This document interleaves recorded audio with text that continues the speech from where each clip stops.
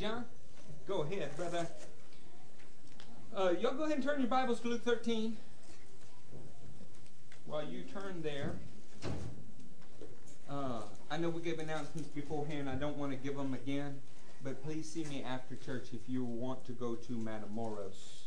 And then you got the prayer requests and some of those things.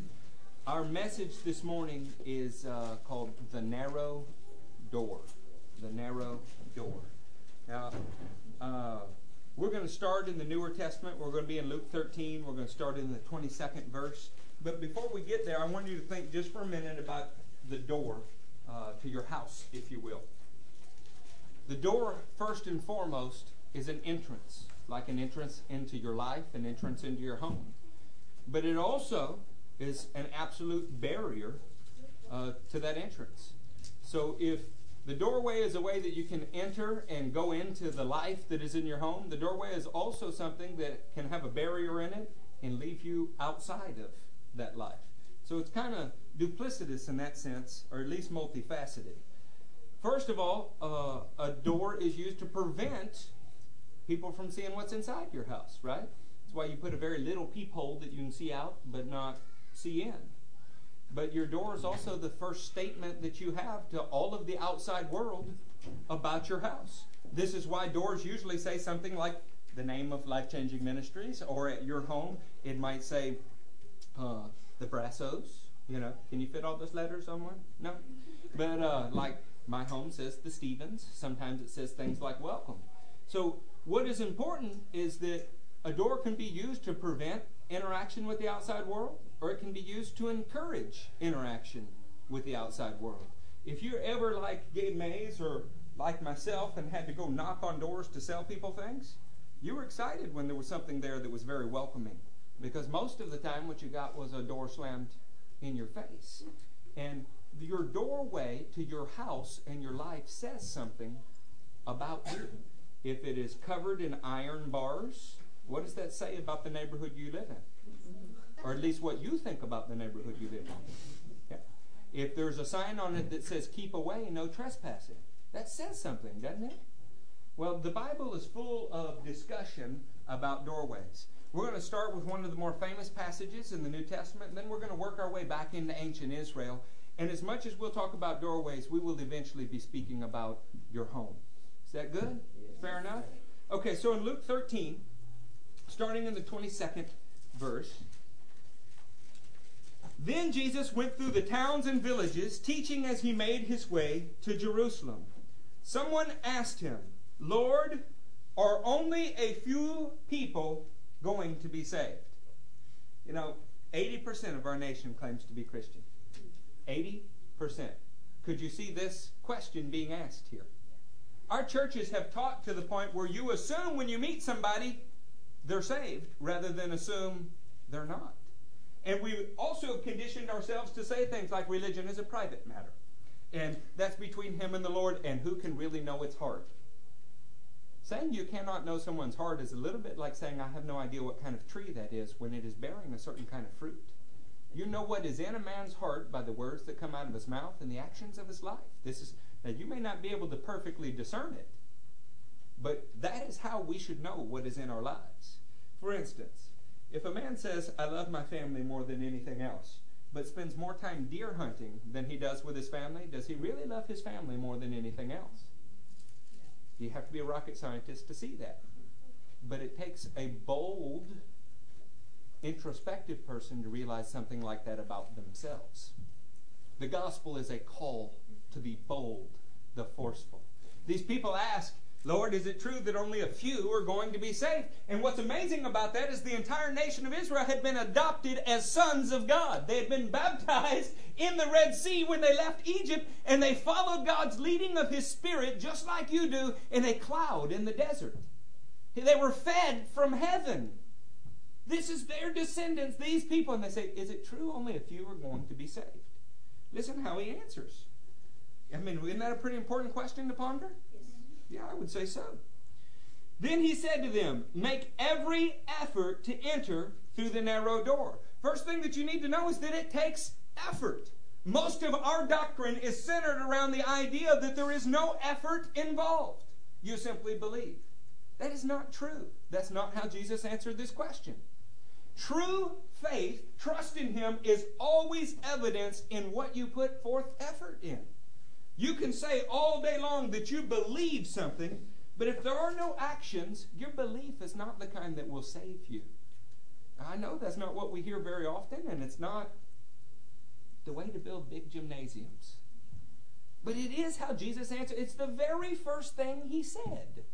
Make every effort. So you need to know salvation requires serious effort.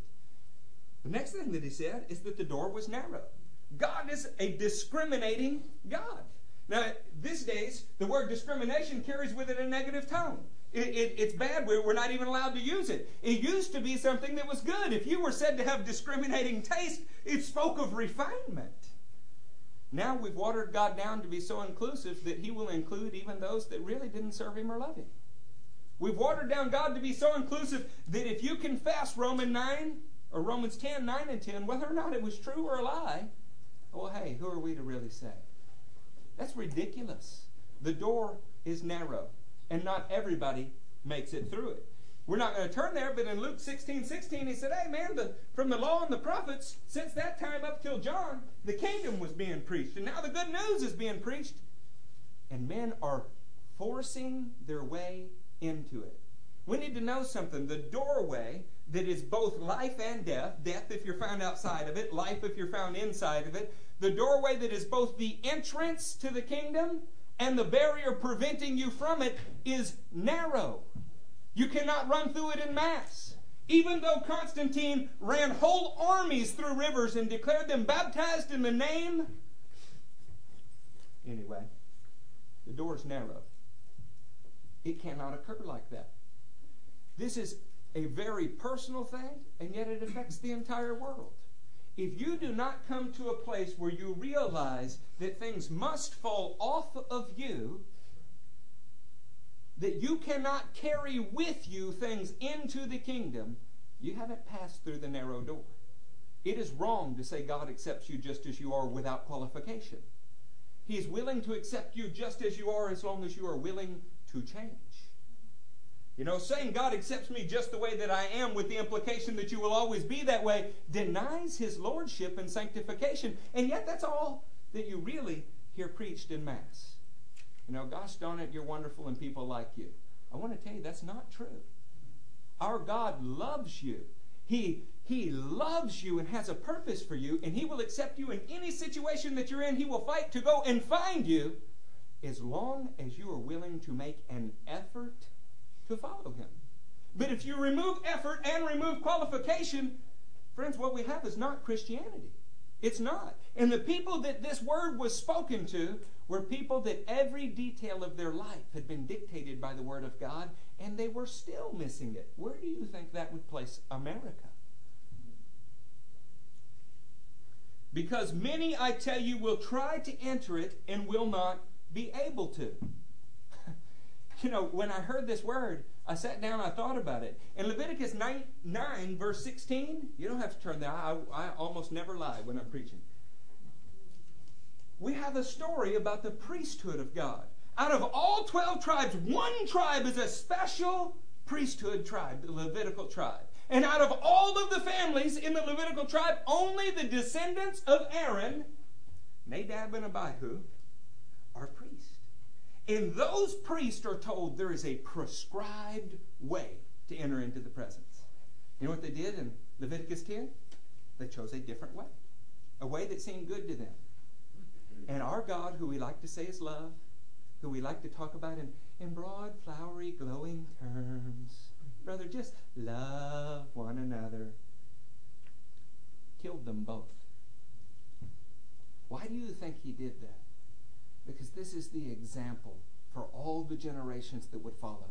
Nadab and Abihu did you a favor. There is a prescribed way we must come to Him. Any other way the Bible calls unauthorized fire, and it will not happen.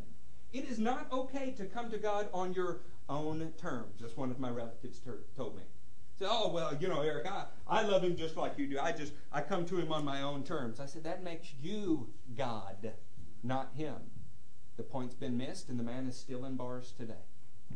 There's nothing wrong with being in a bar if you're there to get people saved, or have such a limited amount of alcohol that it does not influence your behavior in a negative way. I'm not telling you that a place is wrong, but you know what it is for that man? The bartender is his pastor. The people sitting on the bar stools on his left or right are his prophets. He's the great evangelist telling the world how to fix their problems. It's a substitute. And you know what? When you are in the prescribed way, dwelling in his presence, everything outside of it looks demeaning and sickening. But when you're outside of the prescribed way, hey, there's no real standard. Everything's okay. I mean, to each their own. Who am I to say that about them? Friends, I don't feel guilty about saying it. I don't feel the smallest bit of conviction for calling error, error.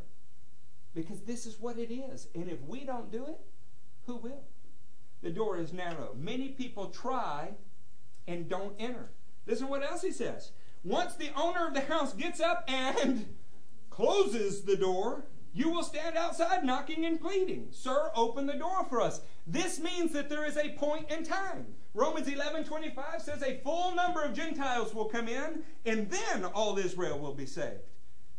Hebrews 3 says, while it is called today, do not harden your hearts. The point is salvation is for a limited time offer. Now, just because our church does not teach a pre-tribulation rapture, and we teach that the church will stand through the tribulation, face down the Antichrist, and see the kingdom set up, does not mean that we think that this is an unlimited offer. How many of you know that you won't enter into a wreck on the way home? Who expected there to be a wreck in their family yesterday? But there was. Whoever expects your child to be in the hospital? But this week, we had a child in the hospital. Friends, today is the day of the Lord's favor, the day of His salvation. You can be hanging on a cross right next to Jesus, and one man finds salvation because he recognizes the day of salvation, and the other die in his sin because his unauthorized fire has blinded him. You know, the idea of a deathbed conversion is one of those kind of romantic Hollywood things. Yes, it does happen, but more often than not, by the time you get there, you're so blind based on a lifetime of sin, you don't get converted. Your relatives just lie about you and hire someone who will lie about you. This is the wrong pastor for that. Don't ask me to preach a funeral if you do not want me to tell the truth. Because I find out something, when you tell the truth, people get saved. They'll get saved right there at a casket, because it's one of the only times in life they face their own mortality. When you're staring at the fate of their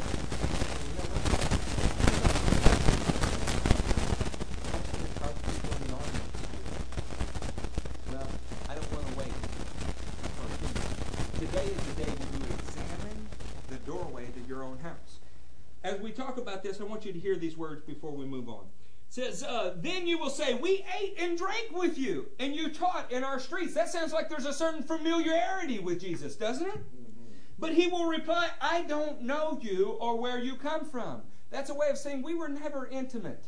We may have seen each other from a distance. It may have been on Easter and Christmas, or during Lent, or whatever your church does. But you were not intimate with him. I have done marriage counseling enough to know it's possible to live in the same house with a spouse for decades and not be intimate. It's possible to coexist, you on your side, me on this side. We won't bother each other. And it looks a lot like a relationship, but it is no marriage. This is where most people are in their relationship with the King of the universe. You stay on your side in the box I put you in called doctrine. I'll stay on my side. We won't really bother each other, and it'll look a lot like a relationship. More interested in how people view you than the King of the universe and how he views you. Listen to this reply. Away from me, all you evil doers. Need to know this. Not following the leading of God's Holy Spirit makes you an evildoer. I don't care whether or not you seem to the world to be the most righteous person on the planet.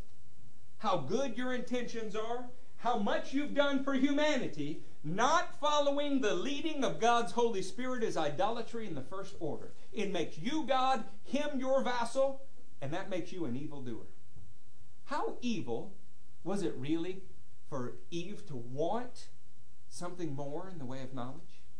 It seems pretty innocent, doesn't it? How many things have you done worse than that? This pastor's done an awful lot worse than that. But it is an evil doer because it rejects God as God through your actions.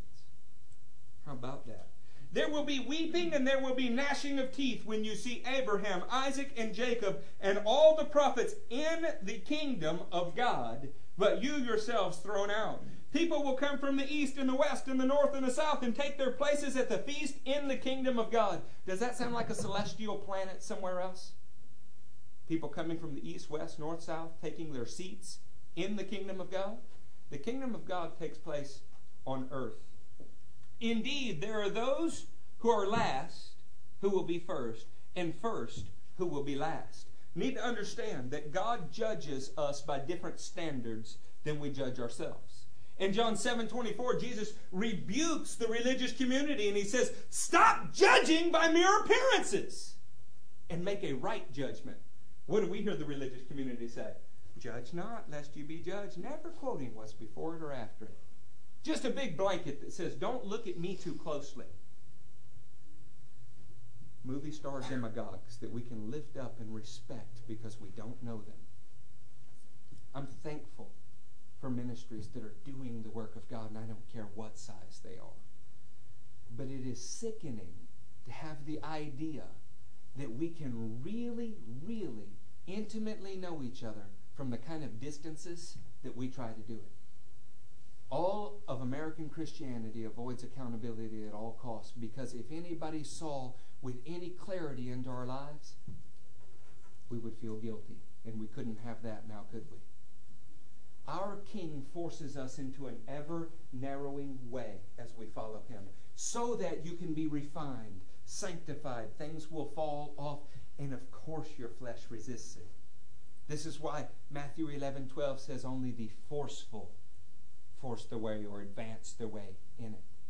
This is a difficult thing. The idea is like a sheep pen that gets ever narrowing to a single gate and they can only walk through one at a time. How many young people do you know that have walked with their parents with Jesus for years? That is a good start, but it cannot finish there. God will force you to a place where the way is narrow enough you must go through that door alone. How many will be found short and point back and say, but my mom, my dad, that's never been enough. Never. How many will fall short and say, but that pastor, but those people, but I have my confirmation certificate. I did not get my confirmation certificate in the Lutheran church. Do you know why? I got into a fist fight the day before in the class. And we rolled out onto the stage where we were doing the puppet show for the kids. But other people that were no more in love with Jesus than I did were all confirmed. Well, what does that mean? What does that mean at all? The same little boys that were stealing wine with me, we could squirt those communion bottles from a distance and hit each other's mouths.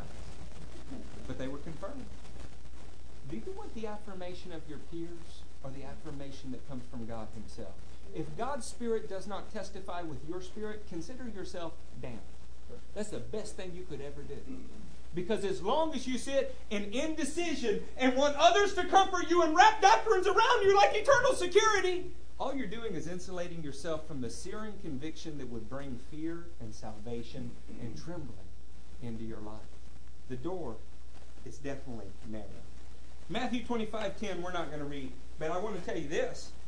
When you look at it, it is a parable about virgins who have oil in their lamps and some who don't have oil in their lamps, and they don't know the day in which the groom is coming, and some are caught unprepared and they are put outside of a door. And when they're outside that door, they say, well, won't you let me in? And he says, no, will not do it. All of these were spoken to the people of God, i.e., the church of its day. And people were found to have missed and been outside of it. That is horrifying. Turn with me to Revelation 3. We're going to find some good news, and then we're going to move to some other topics. In Revelation 3, good. We're going to start in the 7th verse. Is that all right with you if we start in the 7th verse? The great thing about not working for the denomination or anything else is it doesn't matter whether it's all right with you or not. It's what we're going to do. To the angel of the church of Philadelphia, right. These are the words of him who is holy and true, who holds the key of David. You know, it is amazing. For those that subscribe to an idea of replacement theology, like the church is the new Israel, then why on earth would a key of David be important? Because David was not identified.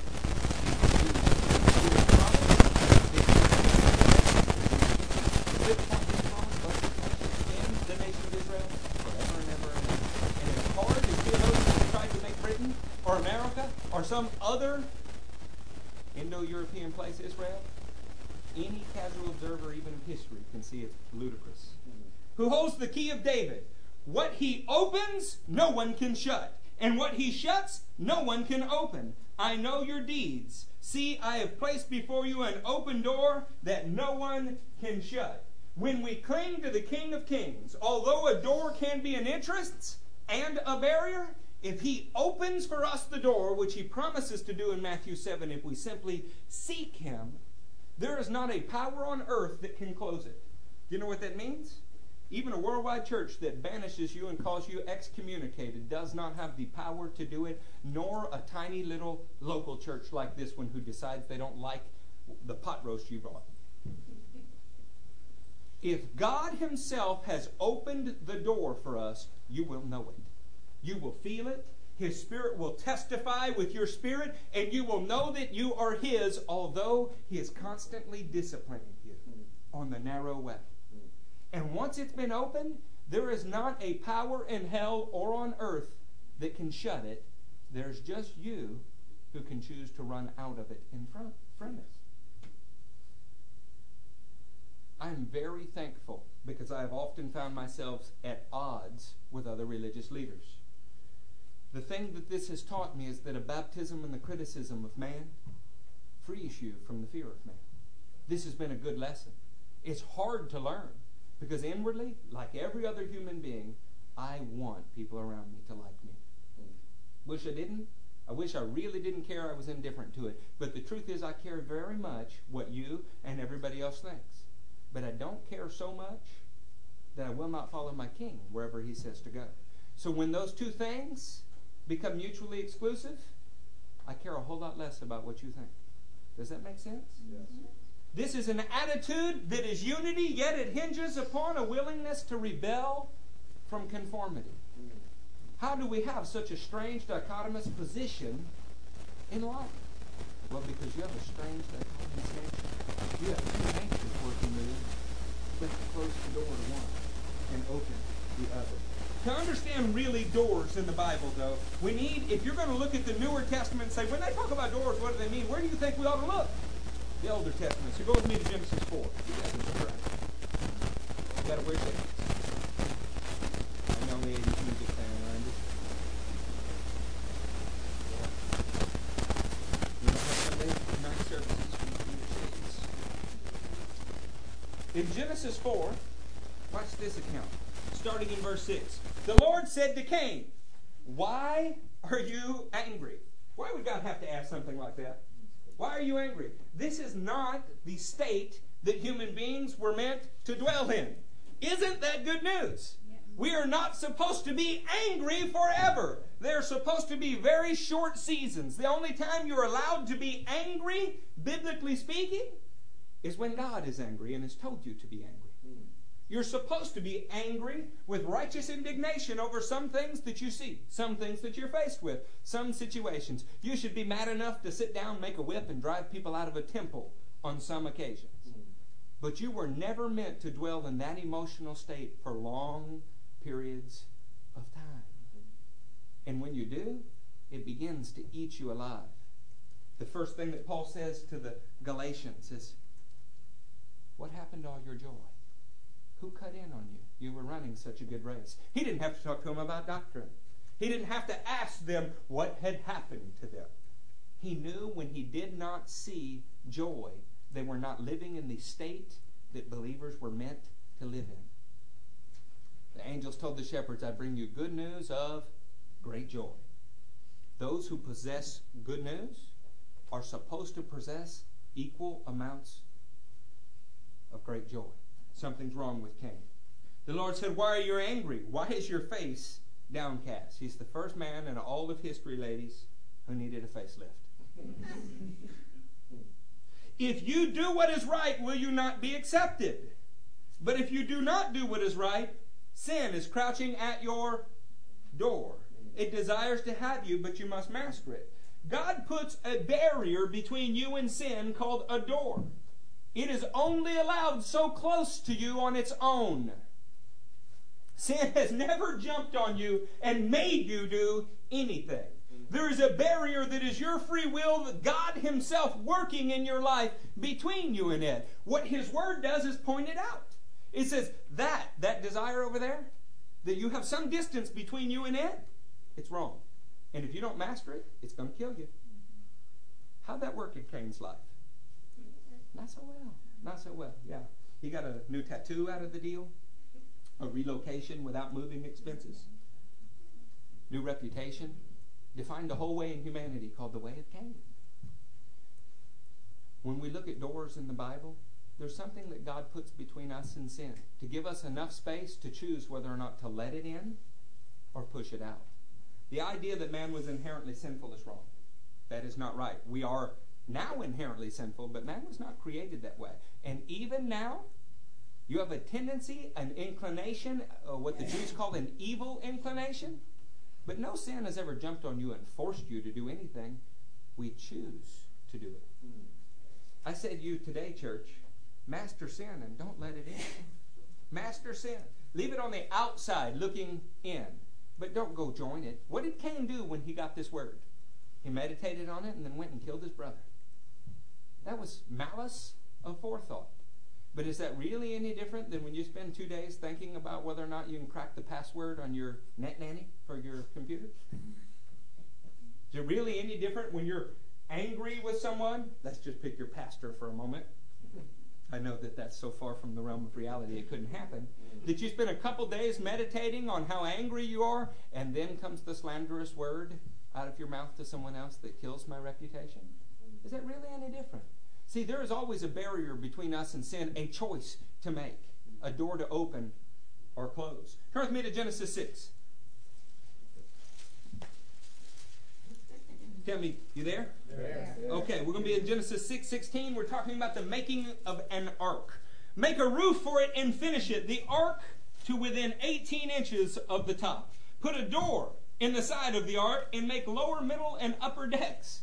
You're going to build this giant boat that is football fields long, built like a square. It's got no rudders, got a roof, 3 decks, and every animal known to man on it. But look, by the way, make a door.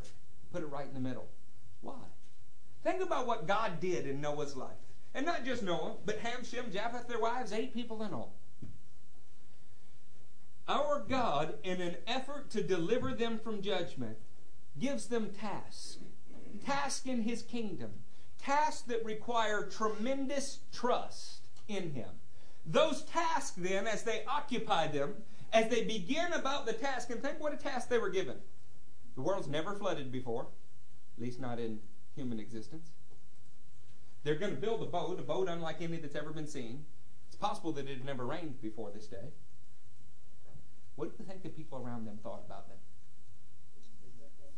But if you spend 120 years doing something, can it kind of consume your attention? Yeah. If I start building something one day and I have to sleep and carry it over to the next, I don't sleep.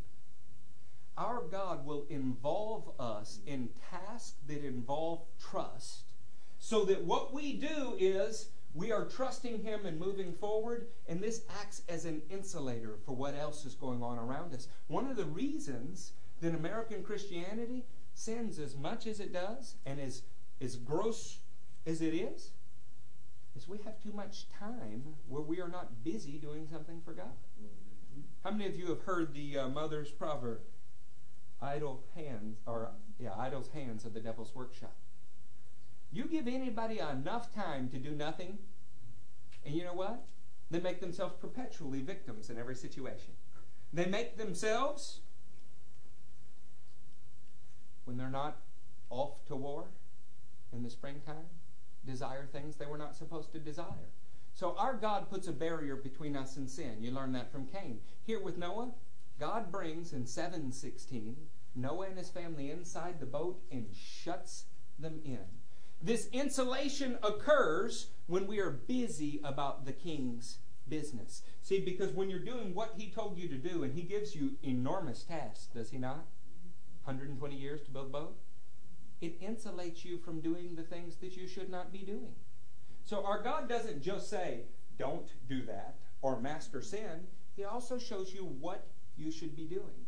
And when you're doing the good that you know to do, the bad that you shouldn't do is less enticing.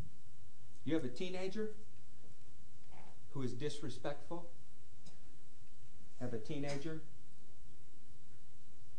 that you're not pleased with their character.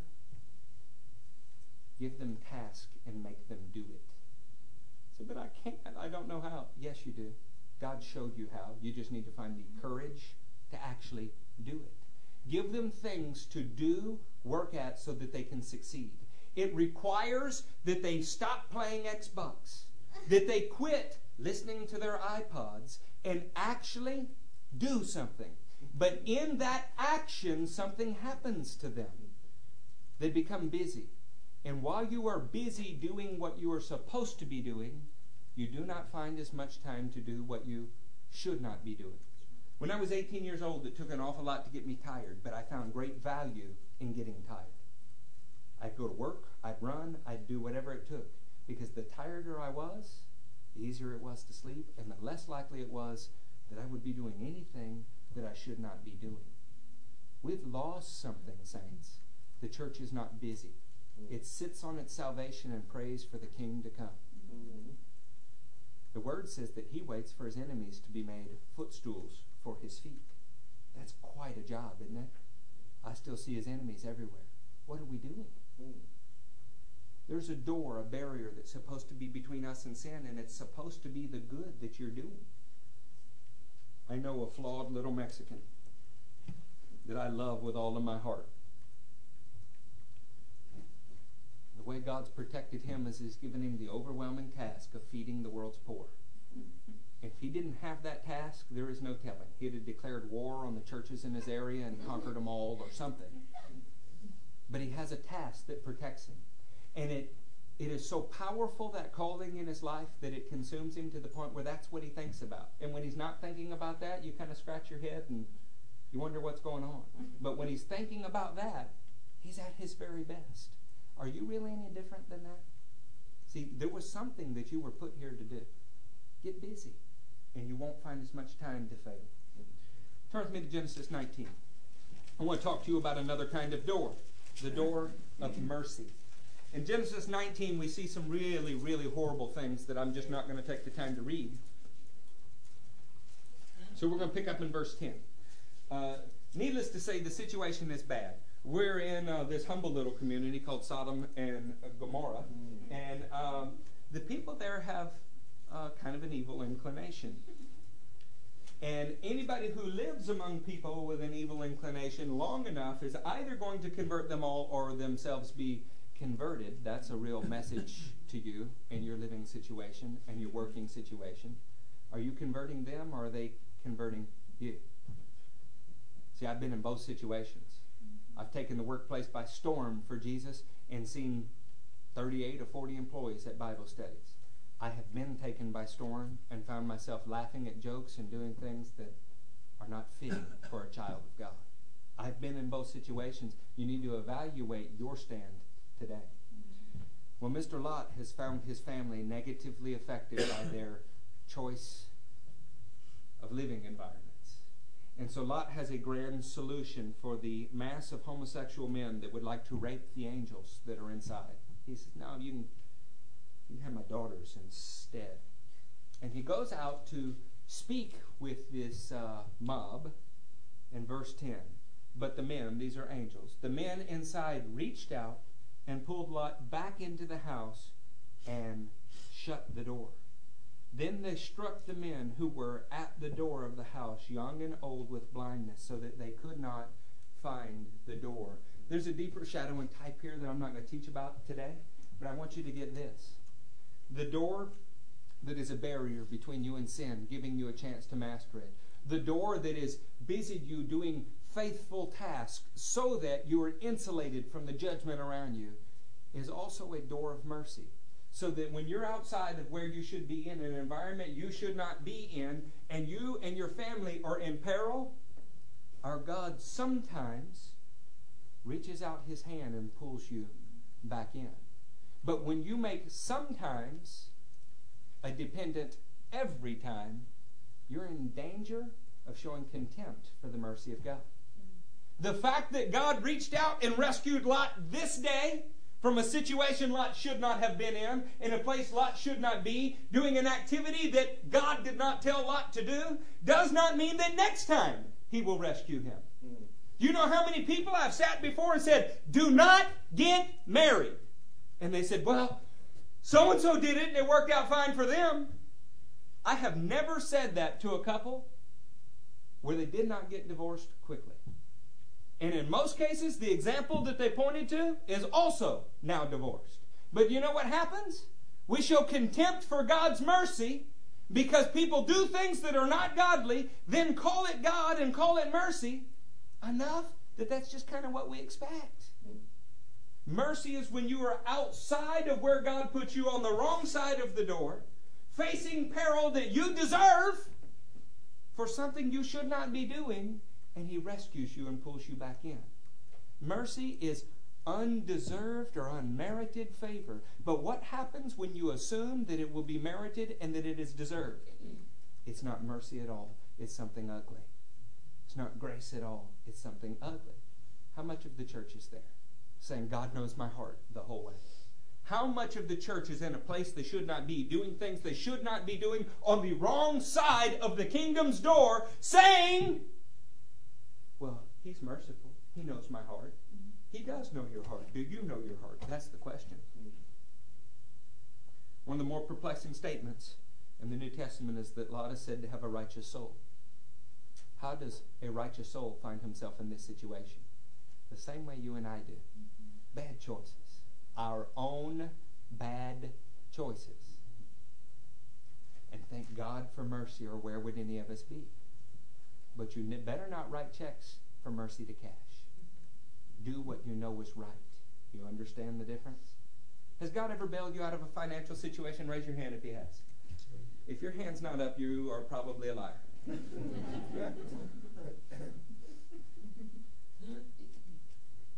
Does that mean then that you should go write a check for whatever you want and just assume that He will bail you out of that situation?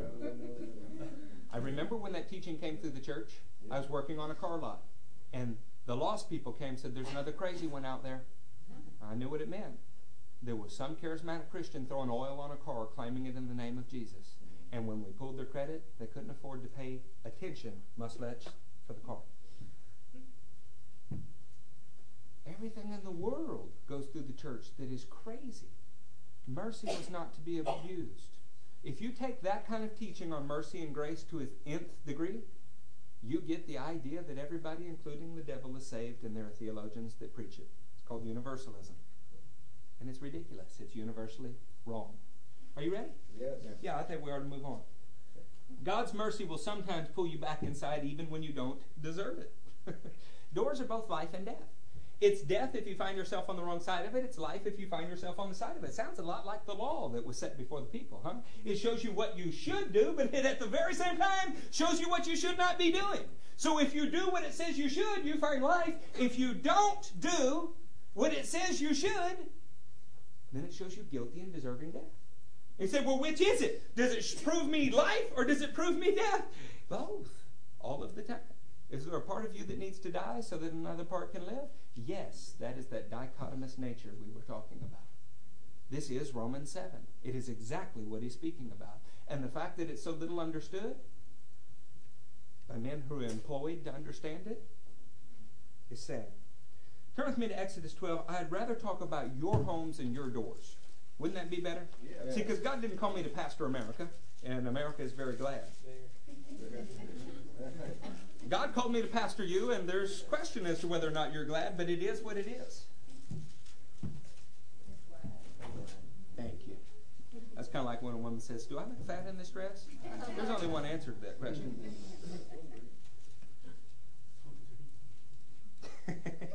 All right, you in Exodus 12? Yeah. Yep. In Exodus 12, when we think of a door in Israel, it's easy to close your eyes. If I'd not told you to go to Exodus 12 and you had no preconceived ideas, and I say, think of a door.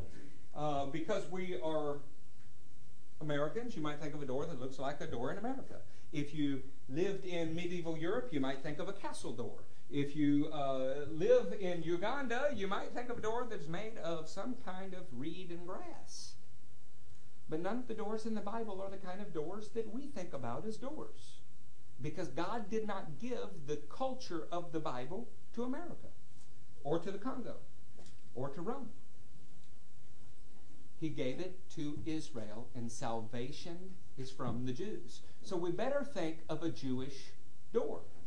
And when you think of a Jewish door and you close your eyes, you need to understand something. All doors in Israel, if they are Israeli, are completely and thoroughly stained. Stained beyond repair. Look at chapter 12, and we'll start in verse 6.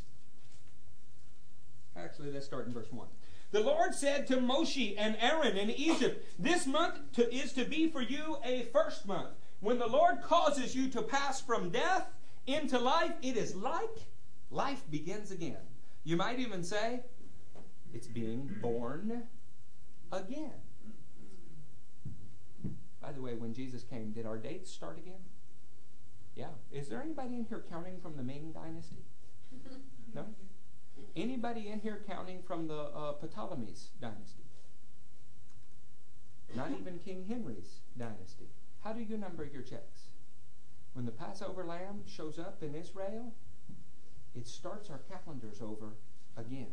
When he shows up in your life, it shows up again. Think about this. Well, I am 50 years old. What could you know? You are 34. Heard that one before. Heard it every year I've been alive. It doesn't matter what age I am. You are 50 years old and advanced to all of 18 months in Christianity. Even though it took you 20 years to do it, I'm kidding. 18 months, you're a toddler in Christianity. What do you mean, what could I teach you?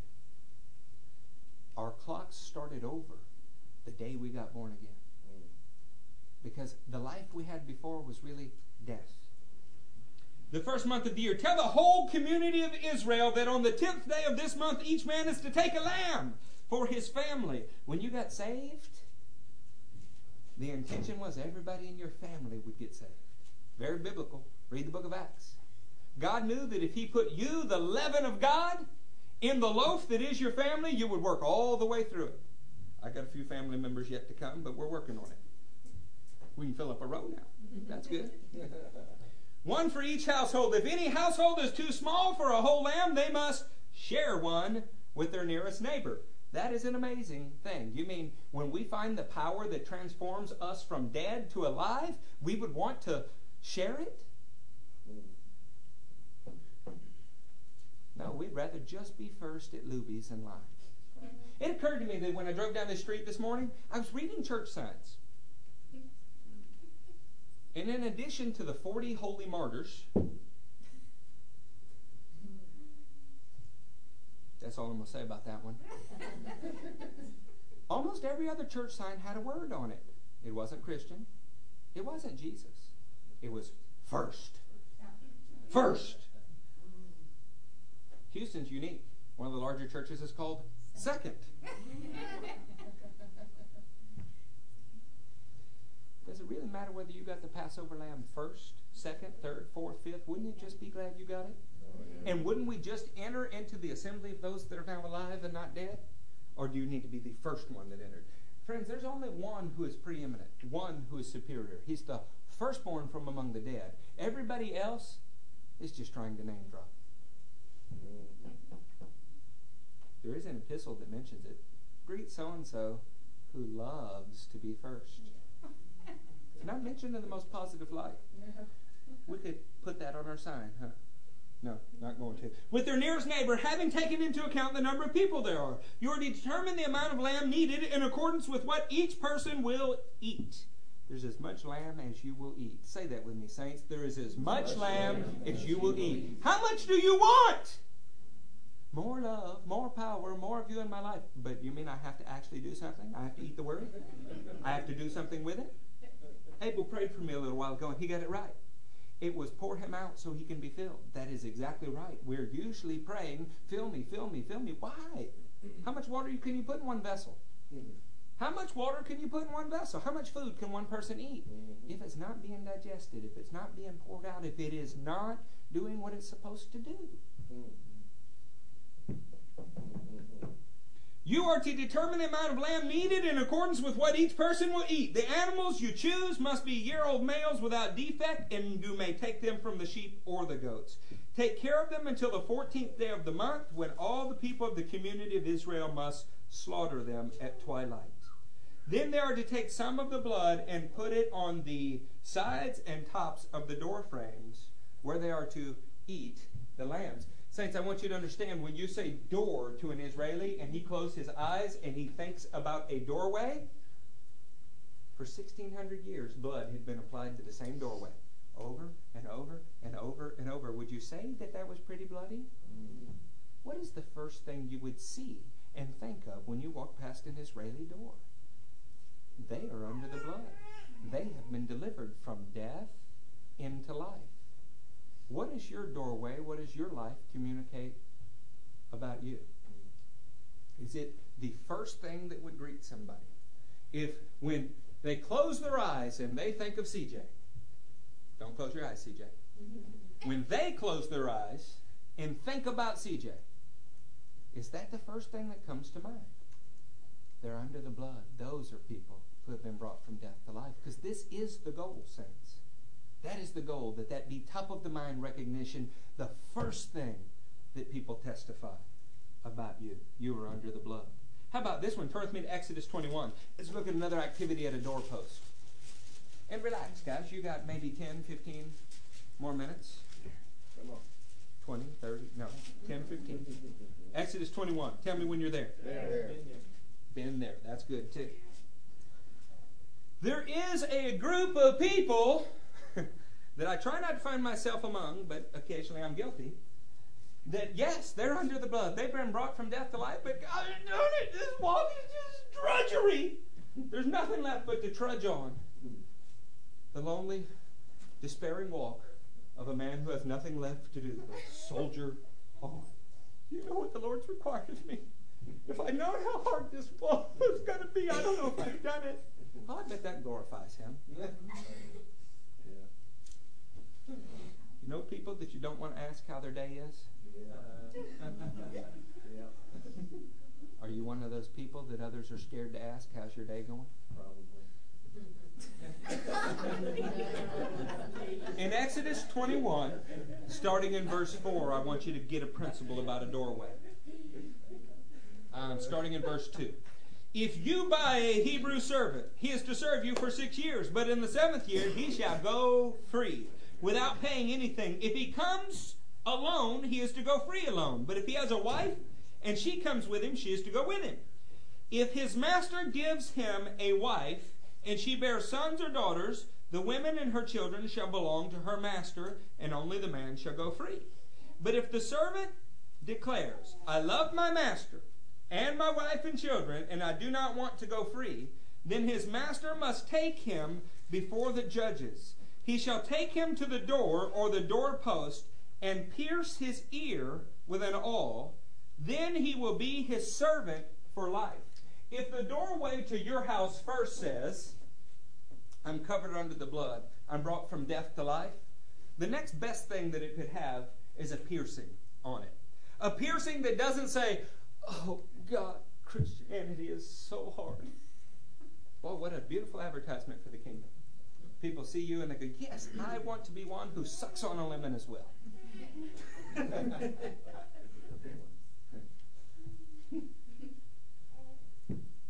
The next thing that it should say is, I am his free will servant for life. He was pierced for me.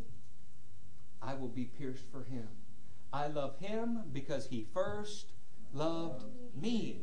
Your doorway to your house, your life, what people see about you should be not only under the blood, but I serve him of my own free will. He was pierced, so I'm pierced. He would set me free if I wanted to go back to Egypt, but I have no desire for it.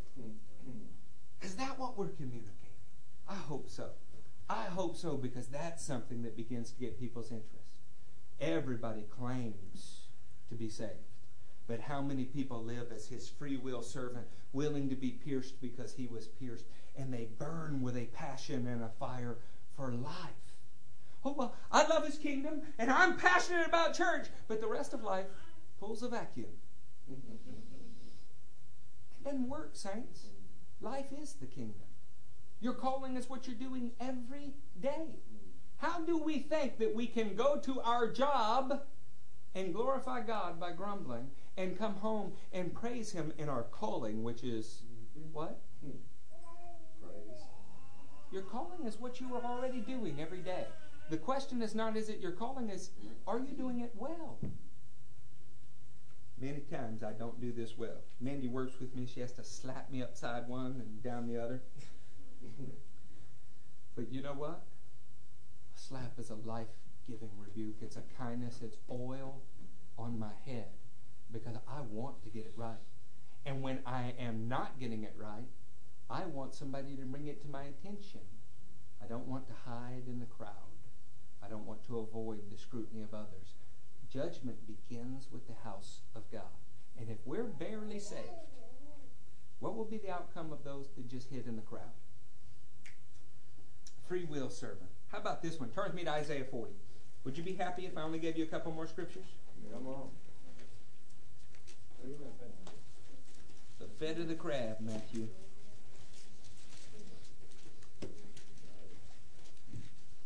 In Isaiah 40, something else happens to a doorpost. So far we have one that is blood covered.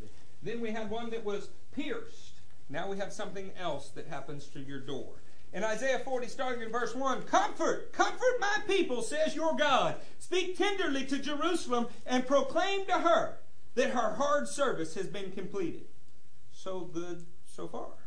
That her sin has been paid for. So good so far. That she has received from the Lord's hand double for all her sins. I want you to back off this translation for a minute, okay? Don't read it. I want you to take off your religious glasses for a minute and pretend I'm talking to you. And I said, Nick, comfort, buddy, comfort. Woo! Your sin's been paid for. I'm going to give you double for all that you sinned. Is Nick happy? No, Nick's not happy at all. You're going to pay me back twice what I did wrong? How's that paid for? This is a fundamental misunderstanding of the Hebrew culture. This word double for sins is kefel. It doesn't mean to multiply times two.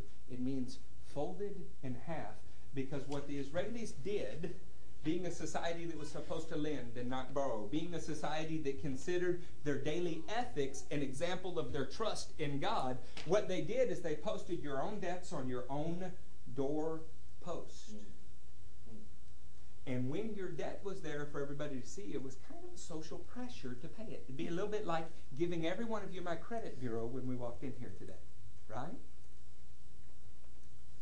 When it was paid, you folded the bottom to the top and drove a nail through it. So that debt is no longer outstanding. It's kefel, doubled over. It's paid. Your doorpost should say that you are covered in the blood of the Lamb, passed from death to life. Your doorpost should say, I don't serve him because I have to. I don't love him because I have to. I love him because he first loved me. I am willing to be pierced because he was pierced for me. Your doorpost should say, I am free of any debt to any man because he has paid them all. Look what else it says. The voice of one calling in the desert, prepare the way for the Lord. Make straight in the wilderness a highway for our God. Every valley shall be raised up, every mountain and hill made low. The rough ground shall become level, the rugged places a plain. And the glory of the Lord will be revealed, and all mankind will see it. When you begin to proclaim the message that you've been brought from death to life, that you serve Him of free will and for life, when you begin to proclaim the message that He has paid all of your debts twice over, people begin to see the glory of God. I don't know any person out there that would not take an absolvement of all of their debt. Sometimes we even did the example here one time. I think Fred told me about it, and I did it that day. One of the little kids came up and got it. I held up some money and said, "Hey, anybody want this? Come get it." And it's just a little kid. I think it was mine. Came up and got the money, right? The reason people don't grab hold of the offer to have all of their sin forgiven is many times there's nothing in our life that makes them believe that's happened for us. See, if you're meeting a lottery winner and you know he's won the lottery and he's holding a ticket and he says, "Hey, look, this is the winning lottery ticket for you," you will take it. But if he's dressed like a bum off the street, he doesn't have a penny in his pocket, and he says, "I have a winning lottery ticket," you probably assume he's a liar. There's no difference in us. People see the glory of God when we're not only covered by the blood, when we're free will servants, and we act like we don't have a debt in the world because it's all been paid. This is why we can't walk around, "Well, it's me," all the way down. It's why the devil tries so hard to steal your joy. It's why he works so hard to make you look like the rest of mankind. They cannot see His glory in your life like that. So, well, what are you saying, Eric? Do I put on a facade? Do I just pretend? At first, that's fine. I don't mind. We say fake it until you make it. But at some point, you need to act in trust, believing that you don't have a debt in the world, believing that you've come from death to life, and it no longer becomes pretense, and it is your life, because you actually believe it and have lived long enough to see the fruit of it. One more thing, and I brought you something for this. In Israel, there's a store called the Jesus Boat. Jesus was probably never on the boat, but the boat itself became visible during a famine. Isn't it beautiful that in life, all kinds of things become visible in droughts and famines? A treasure was found. You find treasures in your drought and famine as well, I promise it. Stop grumbling and you'll start to see them. So they named the store the Jesus Boat because they got this old first century boat and they put it under lock and key, and you can go and see it. And because many Christians would like to go see it, they sell things to Christians. But one of the more popular items that's happening now can be found in Deuteronomy 6. Turn with me there. I got you a gift from Israel. There. In Deuteronomy 6, I want to tell you a little bit about the gift that is Israel to the world. 22 members of our church joined with a church yesterday that brought some 20, 25 people, and we went to a museum to learn about the early roots that are shared by Judaism and Christianity. Friends, Judaism and Christianity were indistinguishable because all of the believers in Jesus were Jewish for a long, long time into the first century. And they did not become distinct and separate from Judaism until after the Bar Kokhba rebellion in 132. There was a long reason for that. I teach on it all of the time. I'm not going to do it this morning. But I want to say this. If you grow up in authentic biblical Judaism, the Scripture takes on a whole new light, a whole new richness and depth. And one of the ways that I thought that I could bless you with this is to include something in your life that was a daily part of Jewish life and show you what it would mean to you today as an American. So in Deuteronomy 6, we want to start with, let's start with the Shema. Hear, O Israel, and be careful to obey, so that it may go well with you, and that you may increase greatly in the land, flowing with milk and honey, just as the Lord, the God of your fathers, promised you. Hear, O Israel, the Lord our God, the Lord is one. Love the Lord your God with all your heart, with all your soul, and with all your strength. All your heart, all your soul, all your strength is quite the order, isn't it? It's difficult to be that passionate, that consumed, that filled by anything. With all your heart, all your soul, and all your strength. How many times have you been playing with your kids but thinking about something else? It happens to me all the time. I notice it when they say daddy for the 47th time, and I'm just now responding. How many of you have been sitting in church but thinking about playing golf? Very seldom are the three parts of one human being all in complete unity for anything. And yet this is what God expects of us. All of our heart, all of our soul, all of our strength. And if you're going to have this kind of unified focus on the King of Kings, you're going to need lots of help. These commandments I give you today are to be upon your hearts. Impress them on your children. Talk about them when you sit at home and when you walk along the road, when you lie down and when you get up.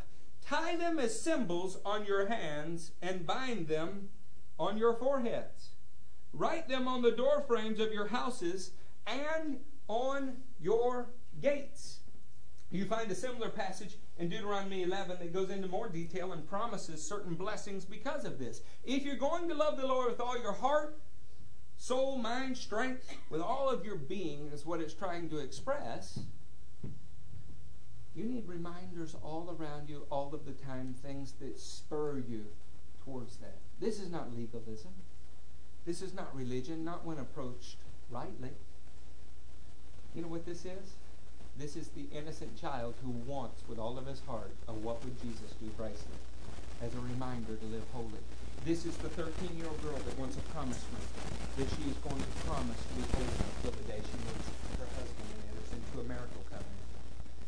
This is the new believer that makes a pledge and puts bumper stickers on his car, throws away all of his old clothes and buys Christian t-shirts. This is an effort to surround yourself and baptize yourself in the commandments of God. And what the Jews did is they took these. They took mezuzahs and they put the commands that God gave Israel. It's called the Shema, and we know usually the first couple lines. I quote them to you in Hebrew a lot. But to them it encompasses their purpose on the earth as a community of people.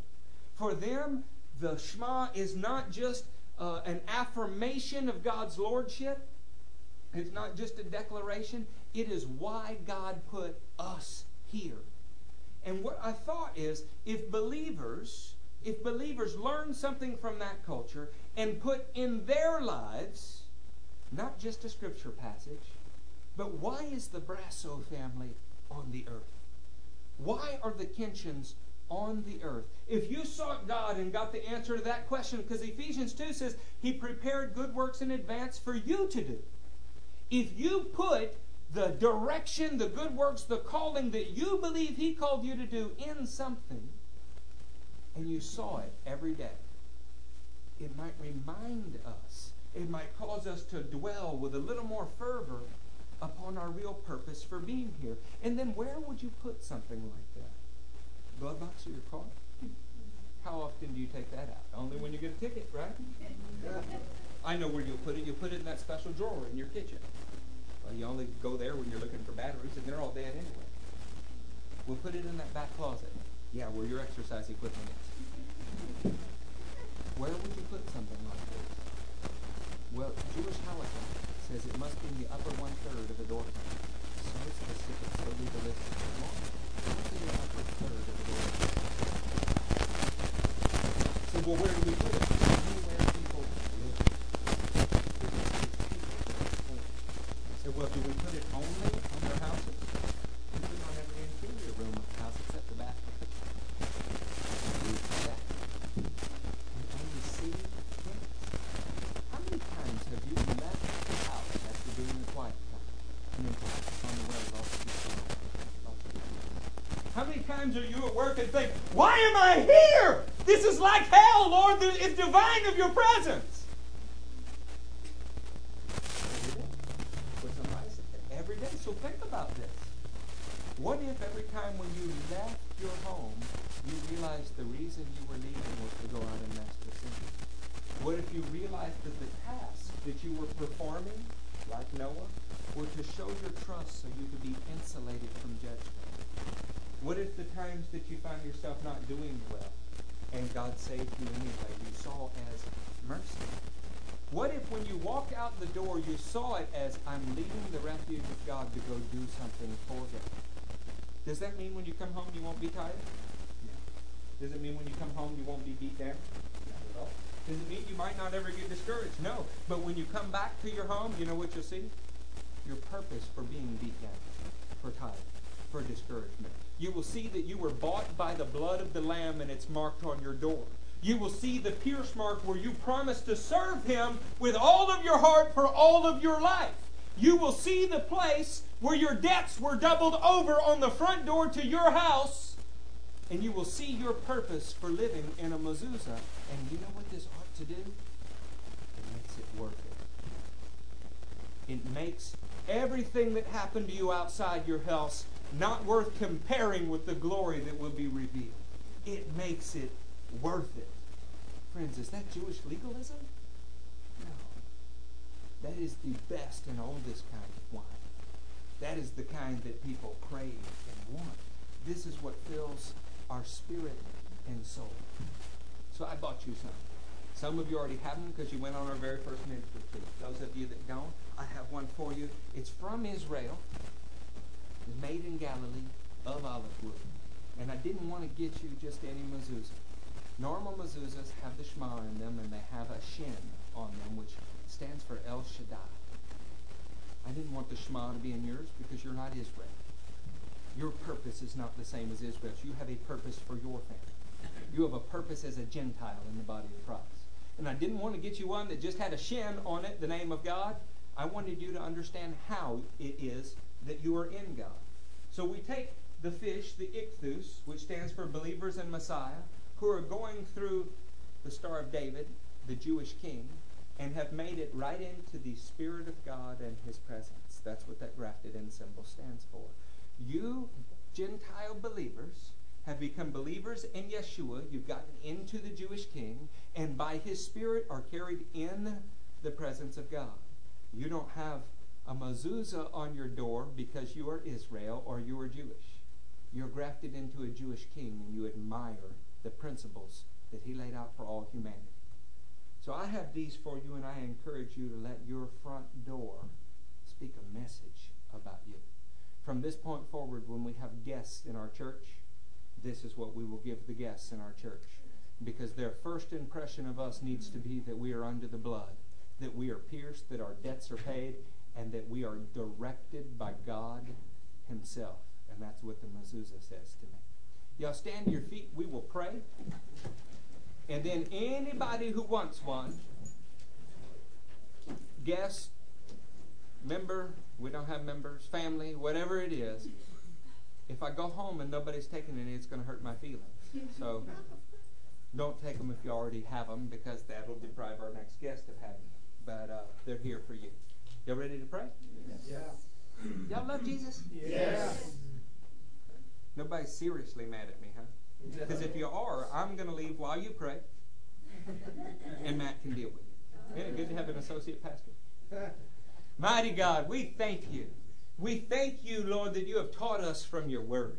We thank you that you have laid out culture that surrounds us, that fills our heart, soul, and mind with the principles of your word. We thank you, Lord, that we live in a time where these things are being clearly understood. You are our King.